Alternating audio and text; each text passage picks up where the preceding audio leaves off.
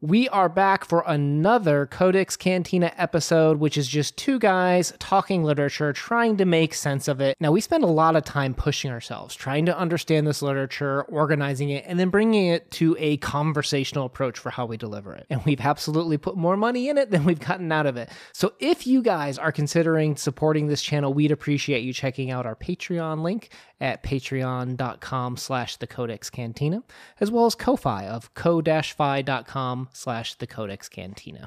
It all helps us in running the show, along with commercials, guys. So thank you so much. We're going to do a quick commercial break, and then we'll get on with the rest of the episode. What does it mean to be strong, and what does it give you the right to do? The Most Dangerous Game by Richard Connell coming up today. I'm dangerous. Oh, Oh, you got a theme song? I didn't know there was a theme song. Published in 1924. Interesting also as The Hounds of Zaroff, interestingly enough. The Most Dangerous Game by Richard Connell. Interesting and very famous and influential work. I know this plot like the back of my hand, and I've never read this short story before. Yeah, I know. As I'm reading this, I'm thinking, oh, I remember that movie. Oh, I remember that movie. Oh, I remember that movie. And I remember that TV episode. And I remember that TV episode and that TV episode where humans hunt humans and plot. So let's do a quick plot summary, and then we'll just kind of jump into some discussion and say, what did we pull from this one? So on a yacht bound for Rio de Janeiro, two passengers discuss big game hunting. Do the prey they hunt possess the capability to be fearful? Rainsford is sure the world consists of two types of people, preys and predators. And that night, Rainsford goes to smoke and hears a gunshot in the distance. He goes to investigate and bloop, falls overboard and falls into the water and swims to the nearby All great hunters island. do that, you know. That's... I was like, is this really the plot? As the ship sails on, but I guess, 1924. He finds a spot where an animal was being hunted, follows the footprints back to the compound, where he's greeted by a large man who doesn't respond or speak. However, another man soon appears from inside, and he introduces himself as General Zaroff and invites Rainsford inside. There's a dialogue that is basically a long lead up to, is it moral to hunt? And what is the most dangerous thing to hunt? As they compare their notes. Leading to the reveal that Zaroff is indeed importing a very dangerous animal. Humans. Ooh, spoilers. He lets them loose for 3 days. If they survive, he allows them to go free. If they don't survive, he lets them stay dead, I guess. I love how you worded that. That makes me chuckle. So Rainsford has to run, and he builds traps and sets ways to foil Zaroff, eventually killing Ivan, and eventually Rainsford escapes into the water. Ah, darn it, Zaroff thinks as he heads back to the compound, only to return and find Rainsford in wait for him. The two face off. Weird fade to black moment. And then suddenly we come back to Rainsford later reports that he's never slept on a more comfortable bed.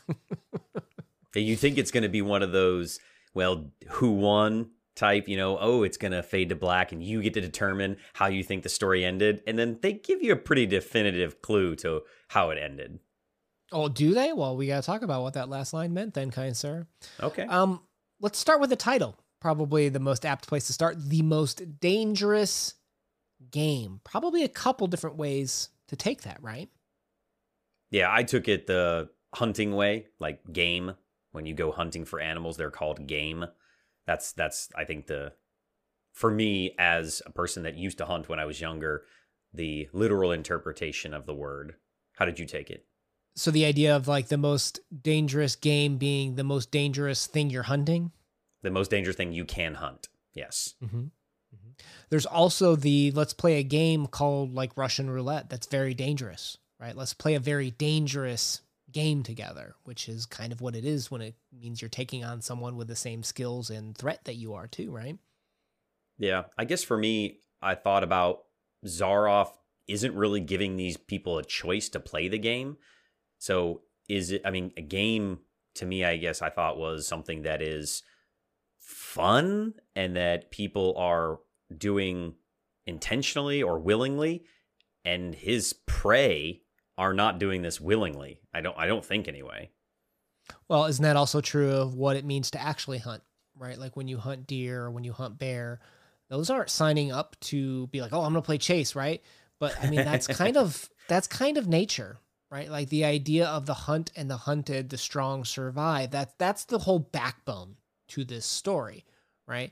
And speaking of backbones to the story, I told you when we met last week that this story was going to pull on potentially a few interesting notes from history. I think you said that you knew a little bit more about Latin America at the time.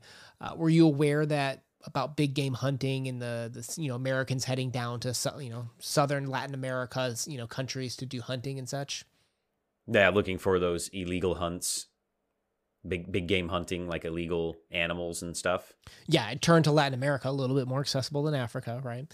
And Yeah. I think you had a lot of legislation and people talking about conservation at the time and point out. So it's a topical story for the time that it came out, which is worth notifying of. Is this morally okay to do?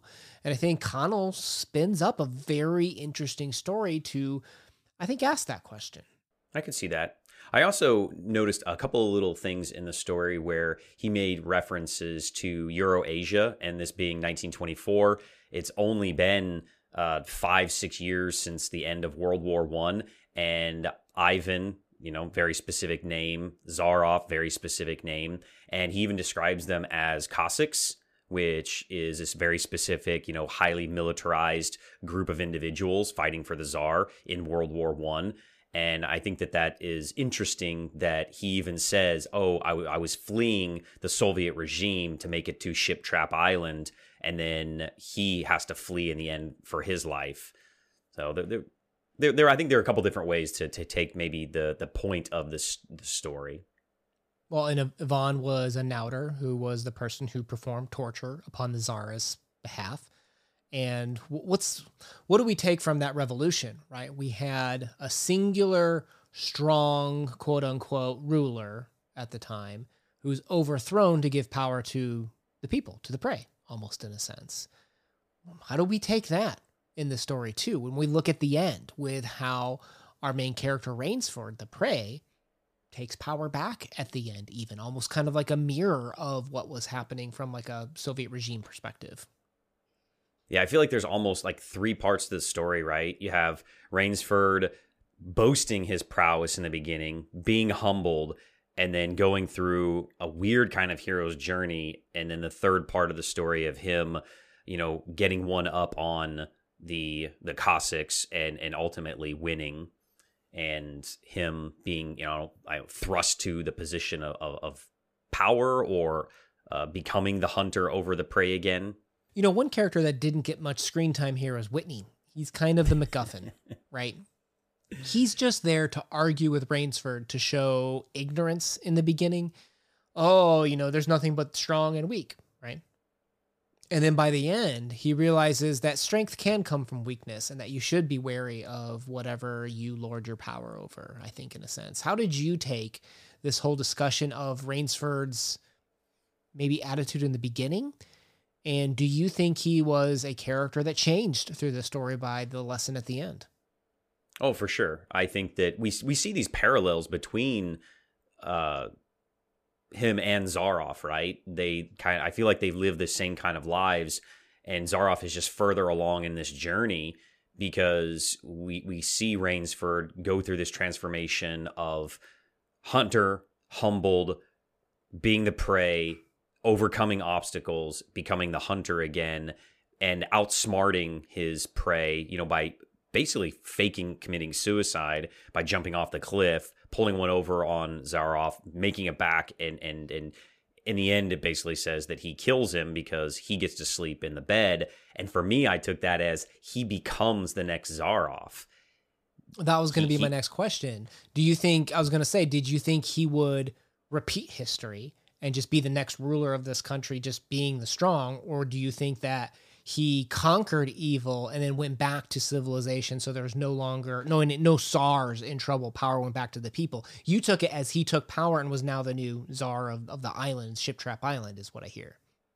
Yes, that's how I took it. And I know that this was written in 1924, but if you kind of look at history repeating itself, you will see that eventually a dictator, a czar, Stalin, comes into power into the USSR.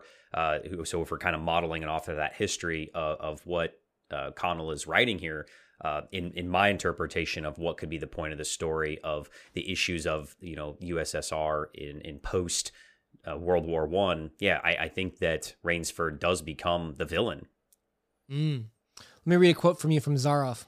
Life is for the strong, to be lived by the strong, and, if needs be, taken by the strong. The weak of the world were put here to give the strong pleasure. Now, when we think about this, one of the contexts in which we think about it, particularly if we're going to bring Russia into this picture, has to be nihilism, right? With Nietzsche and the will to power. The idea that what man craves is dominance over something, right? There's like the master mentality, and then there's kind of the slave mentality. The master mentality is where you're deciding what's morally right or wrong, right? And the slave mentality, and again, it's not perfectly defined, nor do I necessarily say that I've perfectly understood it, but the slave mentality is you take on the morals of what other people tell you is kind of good and wrong in a sense, is kind of how I've understood it. But let's focus on that master mentality. If you are the strong, you determine what's right or wrong according to Nietzsche, right? So if you're strong and you hunt other creatures and you defeat them, you get to do the history lesson of the victors get to rewrite history. And you get to say it was right. Because I was strong enough to kill this prey, it was the right thing to do. And here, I think this is kind of to your point, the point of the story. Along comes Rainsford, who's thought to be weak, but proves that he's stronger, right? He outsmarts the dog was it named Lazarus? That was kind of interesting. Like a... Oh, yeah. Interesting religious... Few little religious nods there, yeah. Yeah, like because you had that he was hunted for 3 days, which is there's 3 days between Christ's death and Christ's rebirth. Lazarus. Oh, the rebirth of Rainsford. Okay, yeah. Yeah, or literally being reborn, a person reborn. So he kills rising Lazarus. From the water. Yeah, okay, I didn't think of that. A lot of religious symbols. So he kills Lazarus. He kills Ivan, aka the previous regime's torture instruments, defeats the game, and kills the Zaroff, right? So now, from a master mentality that Nietzsche would say, is he gets to determine what's right or wrong. So I don't think we know whether he is going to rule this island or go back to society now having learned his lesson. But he gets to decide and is the power, that the new master that gets to make that decision, which is what I think is the most interesting part about this piece. I would agree with that. I think the game, though, fundamentally changed Rainsford's view on life about what it means to be hunted and what it means to be the hunter and what it means to be a person and maybe have compassion. But I feel like he could have left. He could have left, right? He didn't have to go back and kill Zaroff, and he does. And with that, he is replacing him in a way. Whether he continues the game or not, we don't know. I kind of feel like he would, and I think that he would change the rules because he is the rewriter of history. I feel like he would be like, all right, we're still going to play this game because now I'm kind of got a taste for it, but everybody get weapons instead of just, me having the weapons and having a clear advantage. I'm going to make sure it's a playing field that is fair. So I think that he is changed, but I think he would actually change the rules of the game too. So I think both things come out changed. Okay. We don't know. We need the most dangerous game part 2 to find out how this story proceeds. But if you enjoyed today's conversation, make sure you hit that subscribe button. We're going to leave a playlist down below of other Richard Connell talks, as well as maybe a playlist to something else you may enjoy us talking about. If that sounds like something you're interested in, make sure you hit that subscribe button to join us. Una out. And I remember the name of the movie now. Surviving the Game with Ice-T came out in the mid-90s, was Humans Hunting Humans, and I loved that movie. It was so good, and it's a complete rip-off without all the good character development of this story, and I just remembered that. Peace.